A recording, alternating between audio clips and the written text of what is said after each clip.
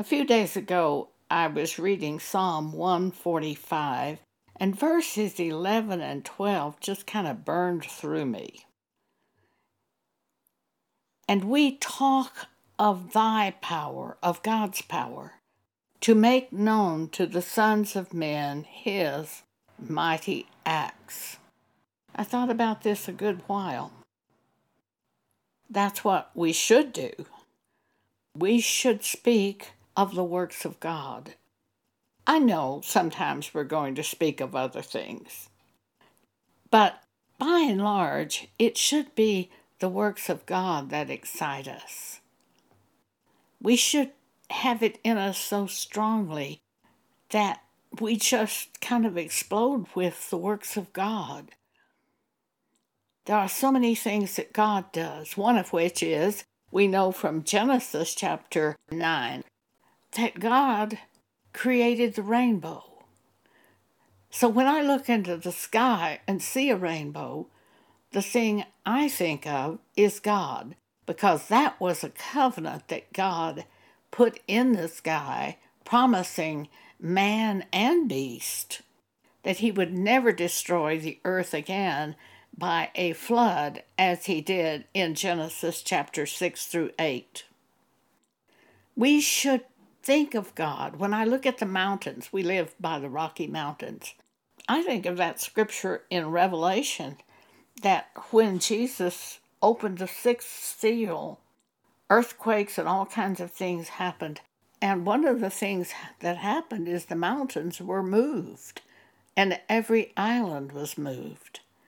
And I often look at them and just say, I see you're still here in place. It's just a part of me. Those scriptures are a part of me. And one thing that I have begun praying recently over myself is that God not allow me to be deluded by human beings. It's so easy for our flesh to want to think well of someone when really it deceives ourselves. We need to go by the evidence, unless God has given us a heart of faith toward the person. We need to go by pure evidence and not be deceived. One of our neighbors is a tennis coach. She came to our house and used to bring her mother, and we'd watch movies. Her mother died. Now she basically lives alone, I think.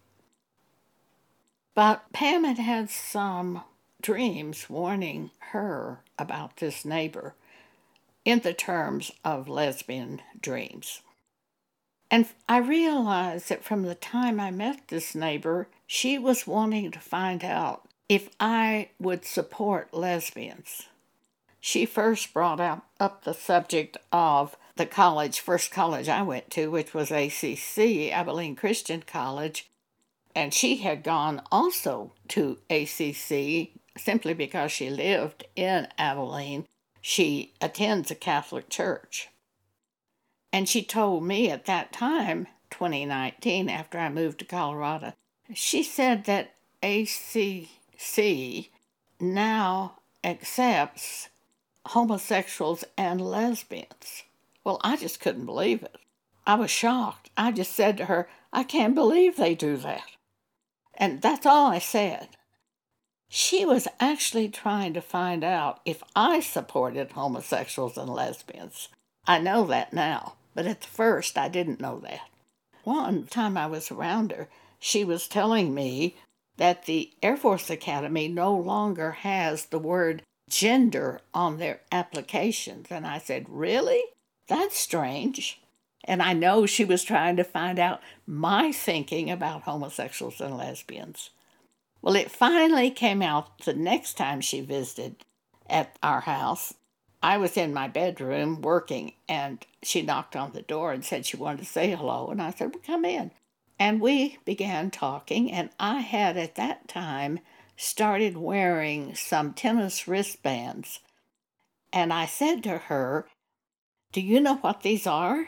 And she said, tennis wristbands? And I said, yes, I wear them to support my broken wrist to help me sometimes. And they had bright colors on them, bright bands of colors, about 4 or 5 colors, and I thought they were so colorful. And I liked them very much until she said, does this mean you support gays and lesbians? And I said, I don't think so. I was so shocked. How could my tennis wristbands mean that I support gays and lesbians? How could it have ever even indicated that? I've never had those wristbands on since that time, and I had planned to do away with them. I just haven't done it yet because I don't want anyone to think that. And somehow she thought that when she saw those wristbands. I went back to Amazon to see if in any way it represented lesbians, homosexuals, and lesbians. And it didn't. And then I remembered that there was something called a Rainbow Coalition, which Jesse Jackson started years ago. I don't even know if he's living, and I don't know if it exists today, but it had to do with black people some way.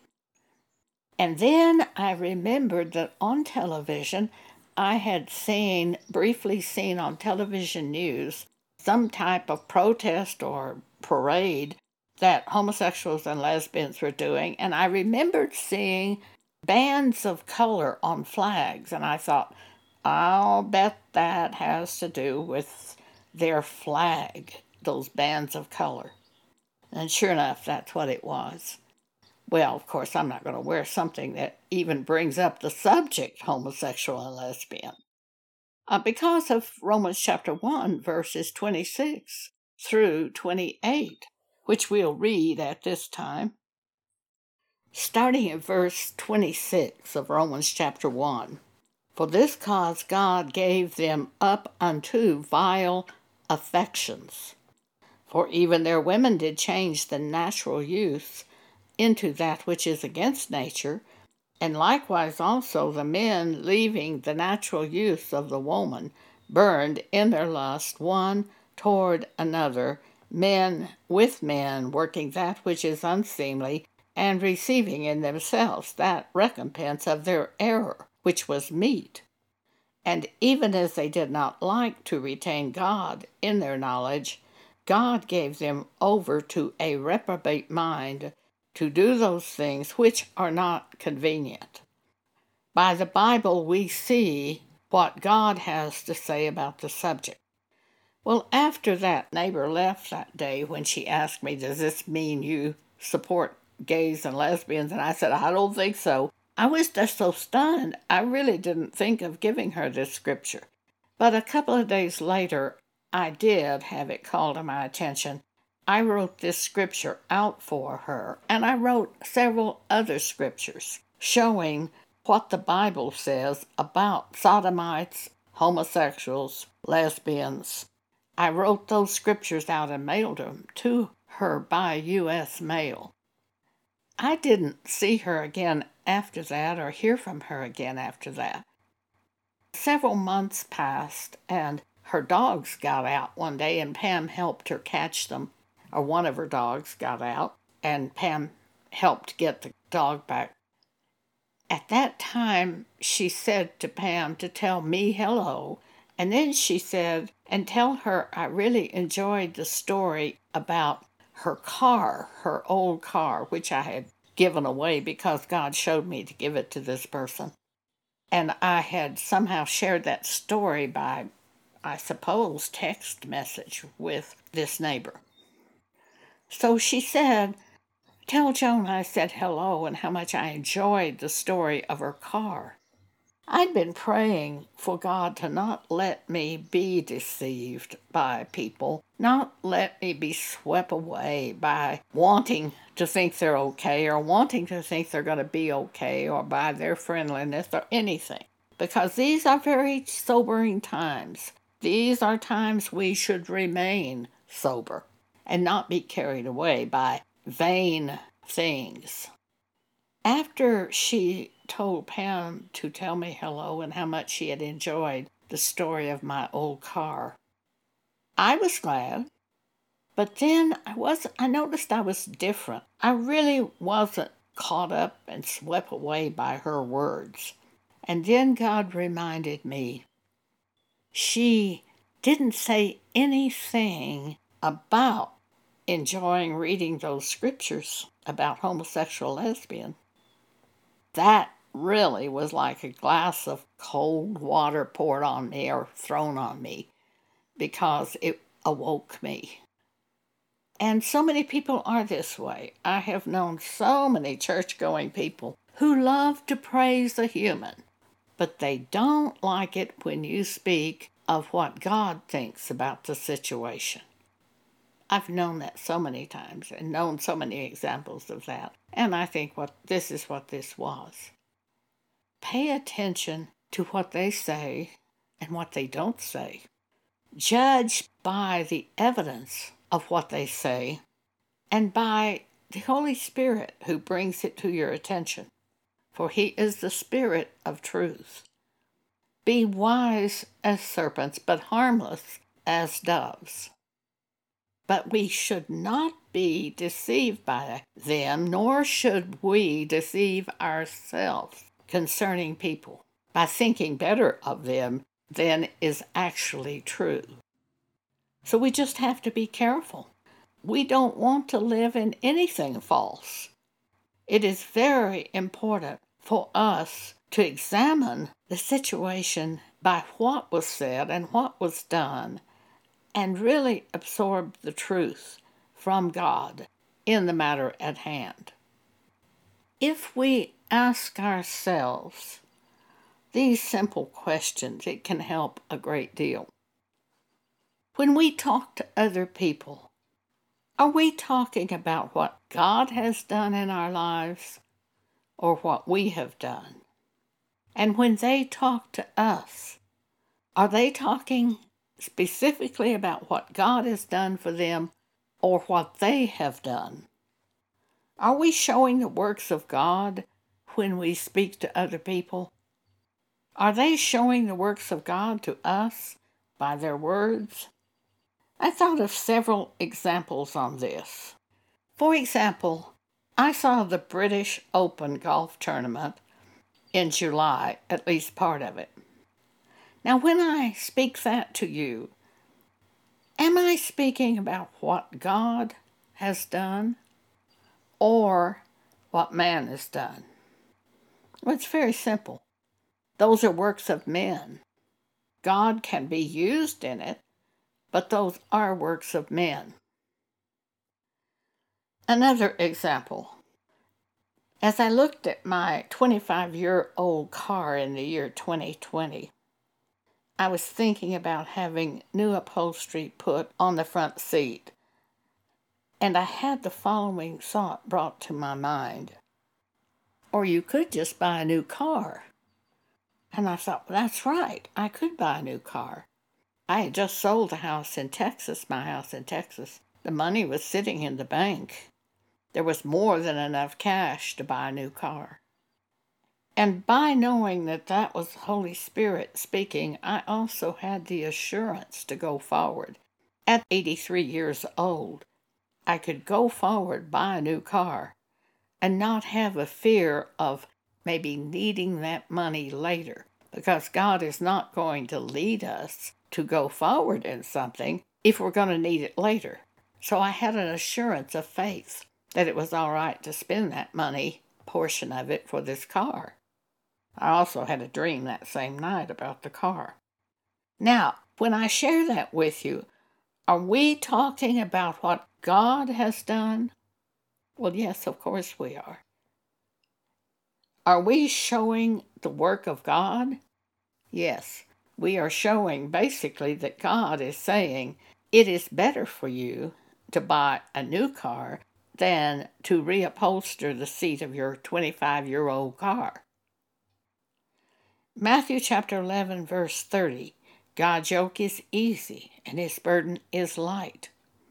And as I have already told you, I had the cash in the bank, more than enough to buy the car. I just hadn't thought of buying a car. And John 16:13 says, the Holy Spirit guides you. That was definitely the Holy Spirit saying to me, or you could just buy a new car. And that's exactly how I heard it, in that tone of voice. It was an option, but it was a better way to go, and I knew it was. We need that type of evidence when we do things. Also, we need that type of evidence from other people. There's another example that I will share with you. A pastor wanted to build a new church building, and I asked him this: what did God say to you about this? Did God show you to build a new building? He could not answer that question. In thinking back on my encounters with this pastor, I received several emails from him, and I sent him several emails in response to his questions. But never once did he nor his wife, who also sent me emails, not once, did either of them tell me anything about God. Not once. He just kept saying he wanted me to come and bless his church building. The new church building, which they haven't built yet, but we're getting ready to build. And I told him, if this work is of God, you don't need a human to come bless it. God will bless it if He's told you to do this. And I cited Deuteronomy 28 concerning the blessings of God when we hear from God and follow Him. But this pastor asked me at least 2 times to come and bless his church building. Well, I can't bless a church building when I don't even know if it's from God. And what good would it do for me to do that anyway? If it's of God, God will bless it. And then even after I told him this, the pastor's wife sent me an email saying they really wanted me to come and see their work that they were planning. But there's no evidence at all that God told them to do this. I warned them by emails, strongly warned them. You've got to have evidence, some kind of evidence. Here's another example. At one point, at the age of 83, I began having trouble finding food to eat. It was like nothing was agreeing with me. And I started praying, please help me concerning food. And after I prayed, I began having thoughts concerning buying an outdoor grill. I didn't immediately go out and buy one, but those thoughts kept coming to me about an outdoor grill, and there kept being a desire to buy an outdoor grill. I certainly had enough cash to do that. And finally, I bought an outdoor grill. Are we talking about what God has shown me and what God has done? Or was this just my own idea? Well, James 1:5 says, if any of you lack wisdom, let him ask of God, that giveth to all liberally, and upbraideth not, and it shall be given him.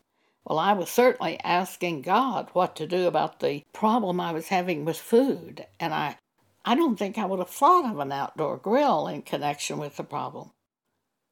But that was the answer I believe that I was given from God. Another example.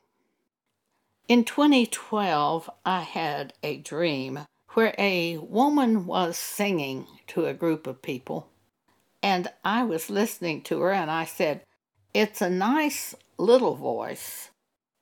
It's a little voice, but it's a nice little voice.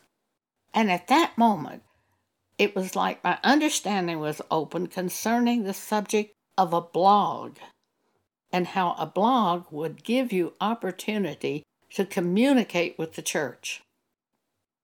Now, examining the evidence is very important in deciding if this idea is from God. God's yoke is easy, His burden is light. Considering a blog, when we looked into it, it didn't cost anything to publish. A blog goes all over the world immediately.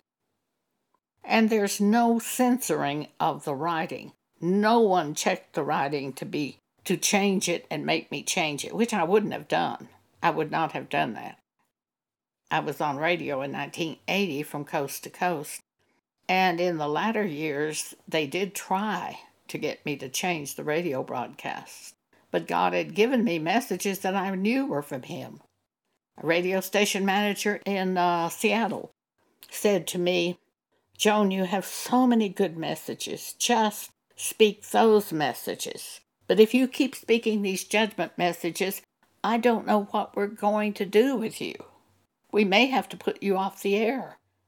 And at that time, I immediately heard from God and spoke to George. And I said, "George, if I don't speak the message that I believe to be from God, then I don't have a message and I may as well be off the air." You see, messages are very timely when they're from God. Very often you need that message at that exact time. I don't have the right to change the message to another message, even if the other message is a good message. I have to speak the message that at that time I believe to be from God. I believed at this exact time it is important to warn the church about delusions and being careful not to deceive yourself by what you want to think.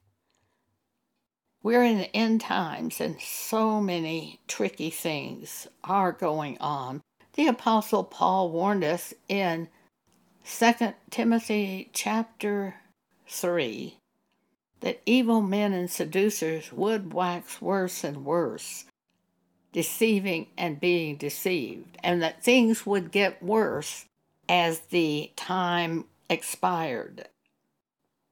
So we can expect lots of deception.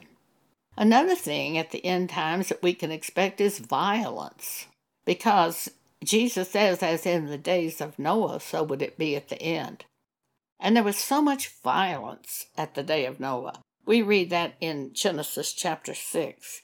And amazingly, just a few days ago, CNN had a story which had a caption that there's so much violence all over the world. And I believe that's true.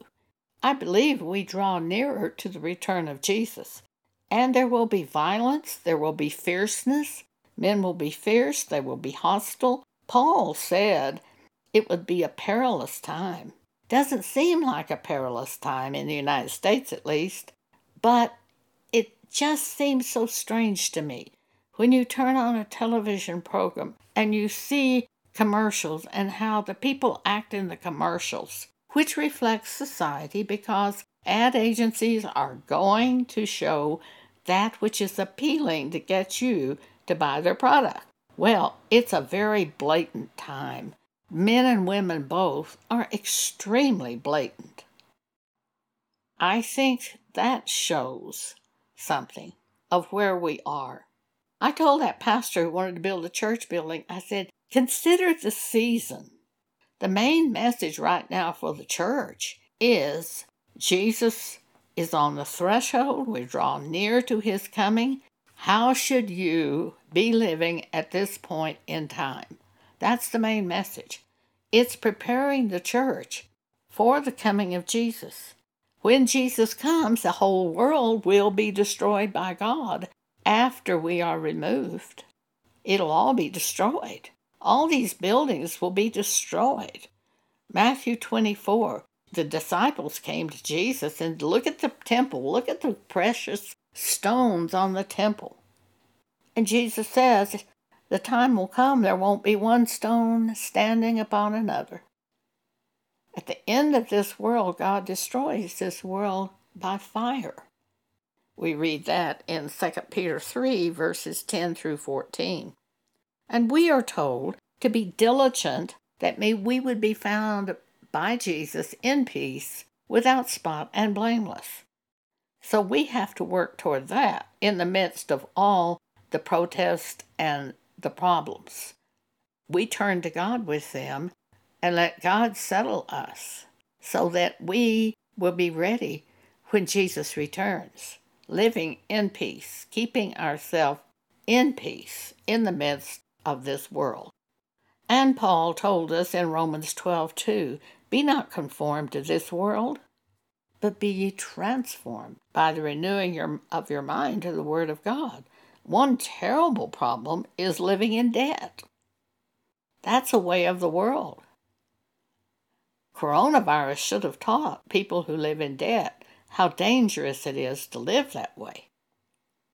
Do we learn from these things? Well, we have to consider the evidence of the season we're in. We have to consider the evidence of, has God told me to do this?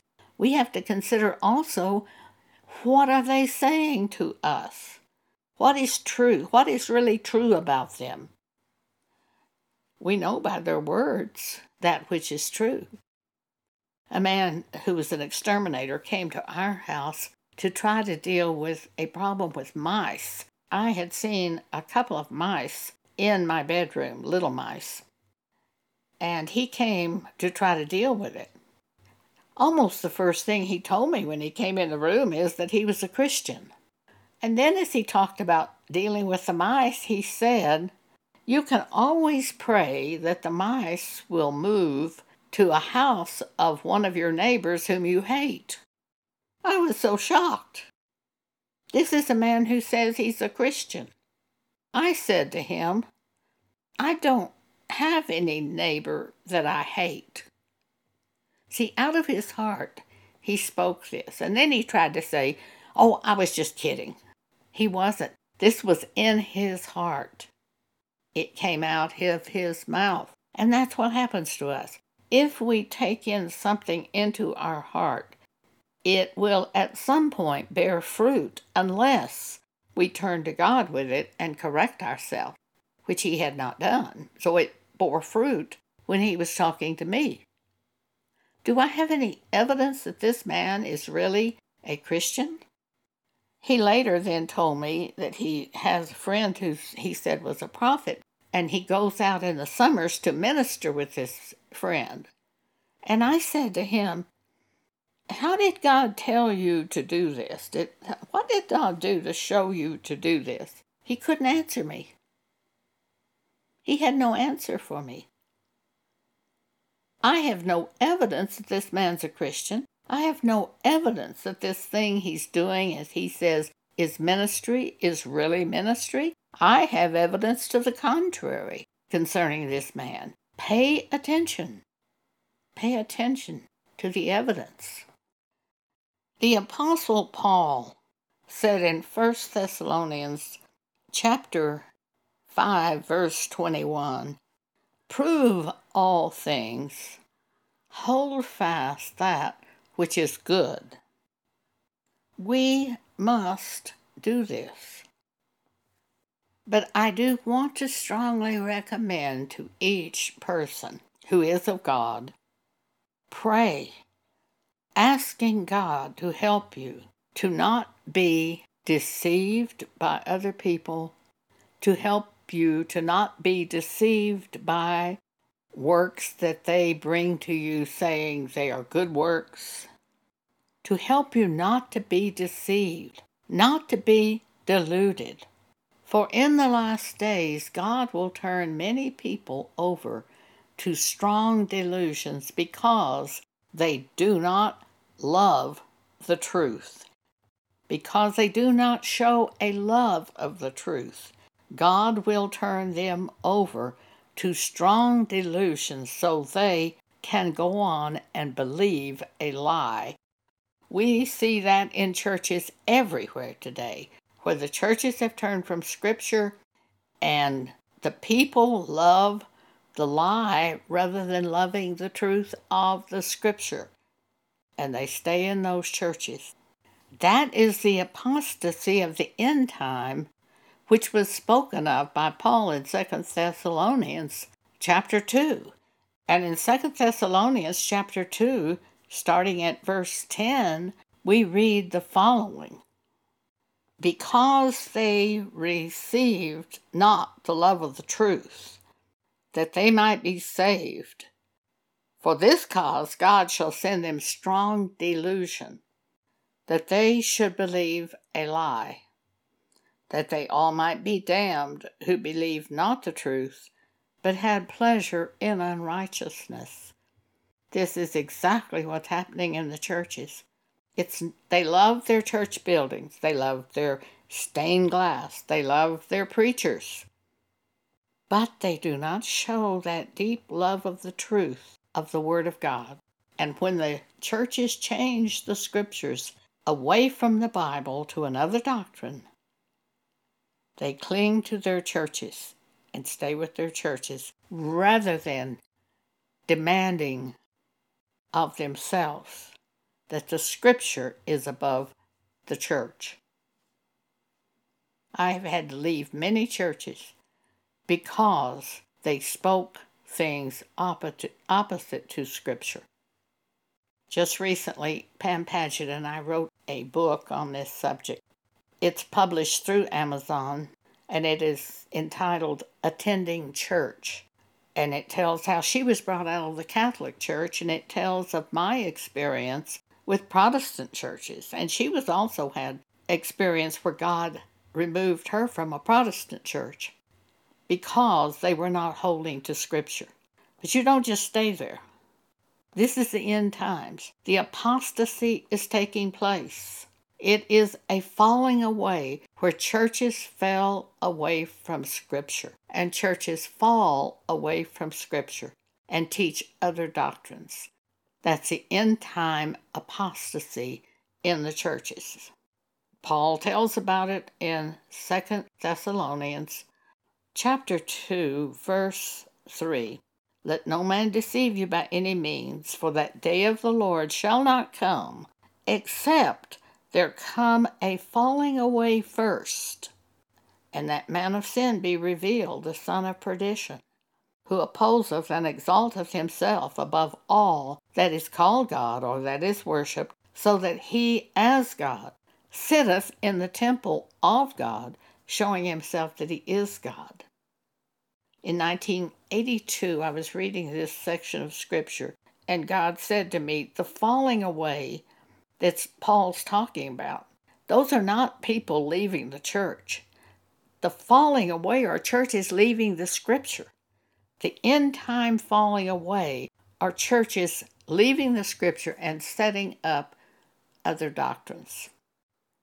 To keep from being deceived and deceiving ourselves, I think the most important thing that we can do is turn to God and pray that we not be deceived, that we not be deluded by human beings and things they do. And then when the Holy Spirit shows you something they're doing that is not right, you have to be willing to see it. And we cling to the truth. The Holy Spirit is the Spirit of truth. We have to cling to the truth. Otherwise, I think we're in danger. If we follow the Holy Spirit and what He shows us, we'll be all right. But we endure to the end by following what God shows us about the situation, not just what we want to believe. We have to have a love of the truth. That's very important. Thank you for allowing me to speak with you today.